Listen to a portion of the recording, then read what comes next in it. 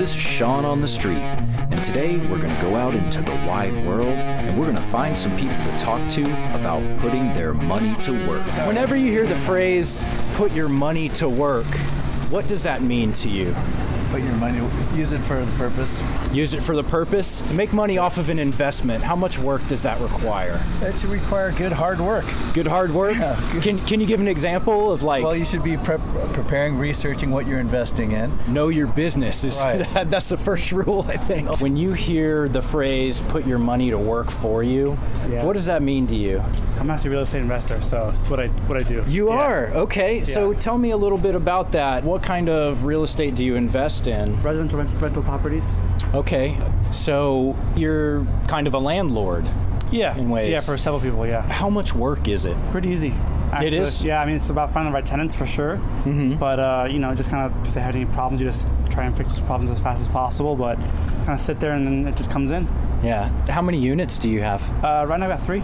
3 units? Yeah. Oh, that's awesome. Is that here in Austin? No, they're throughout the states. So I got some in Florida, some up north, some in here in Texas. Oh, wow. So I guess you could say that that's diversified in a way. Yeah. You must get those 1 a.m. phone calls saying your toilet's broken, right? That has happened, yeah. With those, I mean, it's 1 in the morning, like I'll get to this as soon as I can in the morning, or I'll have someone there to take a look at it. I can't fix it from Texas. Right. When you're in Florida. Right. Right. What is the worst thing, in your opinion, in just being a landlord in general?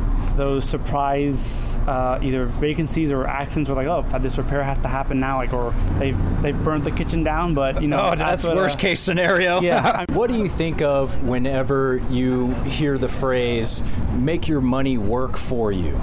A passive investment strategy to where you're putting it out there in something that is a higher risk area where you may be able to achieve, significantly higher double-digit percentage gains. Whenever you think about investing, how much work do you think people typically put into it? I would say that it is actually a comparable amount of work to what you would do in any other profession. The couple of people that I know that are pretty much full-time investors, predominantly in the tech space, spend a solid 40 hours a week reviewing companies that they're considering investing. Okay, answer me this. What do you do for a living? So I'm a software developer. You're a software developer. Yes.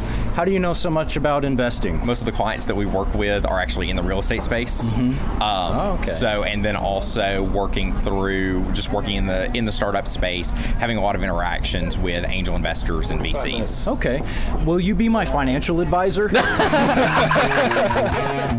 better or worse, this has been Sean on the Street.